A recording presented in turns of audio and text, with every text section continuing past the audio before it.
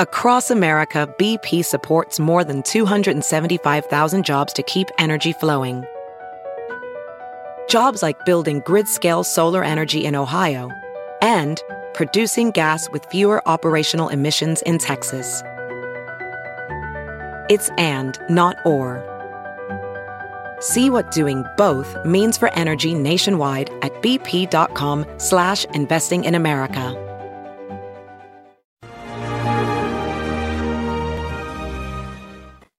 Hi, everyone. Judge Andrew Napolitano here for Judging Freedom. Today is Monday, May 16, 2022. It's about 5 minutes after 1 on the East Coast of the United States. Yesterday on the talk shows, well, not on all of them, but on most of them, the Democrats made the rounds, pounding the table against the draft opinion pilfered and leaked, but written by Justice Samuel Alito, which purports to represent the majority of justices on the Roe versus Wade case. You all know by now what this is all about. Roe versus Wade, the Supreme Court's 1973 opinion, said that the right to an abortion is protected by the privacy aspects of the Constitution because the decision to abort is a private conversation made between the mother and her physician. And therefore, the government, the states, which theretofore, up to the moment of that opinion, had regulated abortion, different regulations in all 50 states, could not interfere with the abortion in the first 6 months of pregnancy, could only interfere in the last 3 months. And there were a variety of other rules imposed. None of these rules was based on science. None was based on law. None was based on history. They were made up out of thin air by Justice Harry Blackmun. That's not me.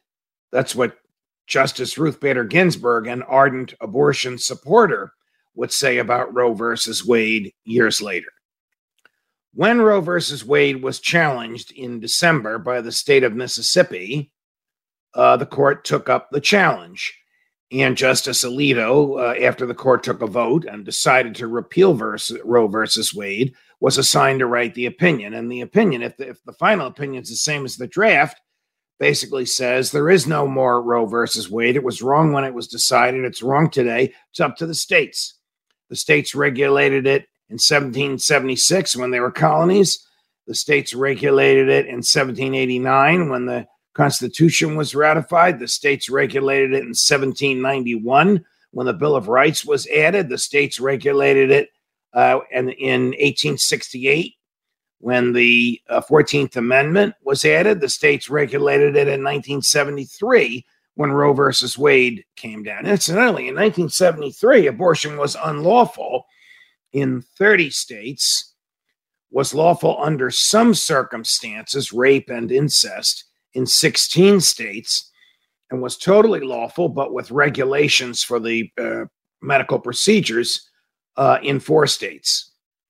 So the Supreme Court ruled healthcare and criminal behavior have been regulated by the states and should go back to the states. Okay, that's the setup now. Here is first Speaker Nancy Pelosi and then Vermont Senator Bernie Sanders. They're not happy with this draft opinion one bit. This is the first time the court has taken back a freedom that was defined by precedent and respect for privacy. This court, which is dangerous to the freedoms of our country. Beware in terms of marriage equality. Beware in terms of other aspects. This is a dangerous court. Nobody should think that this process is dead. We should bring those bills up again and again and again. I mean, people cannot believe that you have a Supreme Court and Republicans who are prepared to overturn 50 years of precedents. It's strange to hear these folks complain about allowing something to be decided by a popularly elected legislature. Look, if you're like me and you believe that the fetus in the womb is a person, then all abortion is homicide, and the state cannot allow homicide under the 14th Amendment, which requires equal protection for all persons.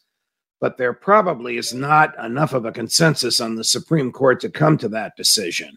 So if you're like me and you're pro-life, then this is a step in the right direction. But for Mrs. Pelosi and her constituents, and for Senator Sanders and his constituents, it's up to individual states. Mrs. Pelosi represents San Francisco. California allows abortion up to the moment of birth.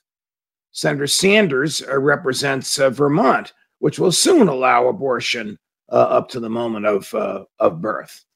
So their radical histrionics are not well taken.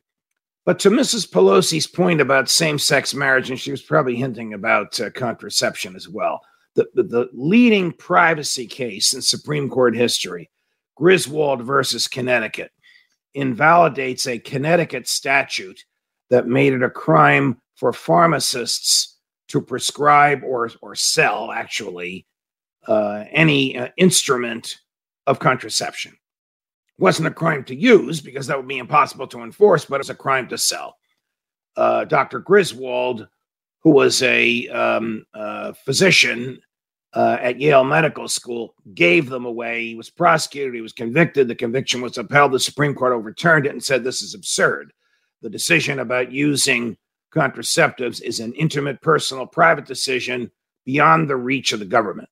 Somehow, Mrs. Pelosi fears that by returning abortion to the states, the Supreme Court might return privacy to the states. Well, privacy is articulated not in that word, but in words that mean privacy in the Fourth Amendment. The people shall be secure in their persons, houses, papers, and effects. I'm quoting the Fourth Amendment. Justice Brandeis characterized that as the right most valued by civilized men, the right to be let alone, the right to privacy. So I think Mrs. Pelosi and a lot of the people on the left are overblowing their objections to this opinion because they don't like it. And they want to try and get the 5 people who on the court who preliminarily signed on to it to change their minds. We'll see where it goes. This decision is not going to come down until the very, very end of June. And I can't imagine the court changing its mind from what initially came out. Judge Napolitano for Judging Freedom.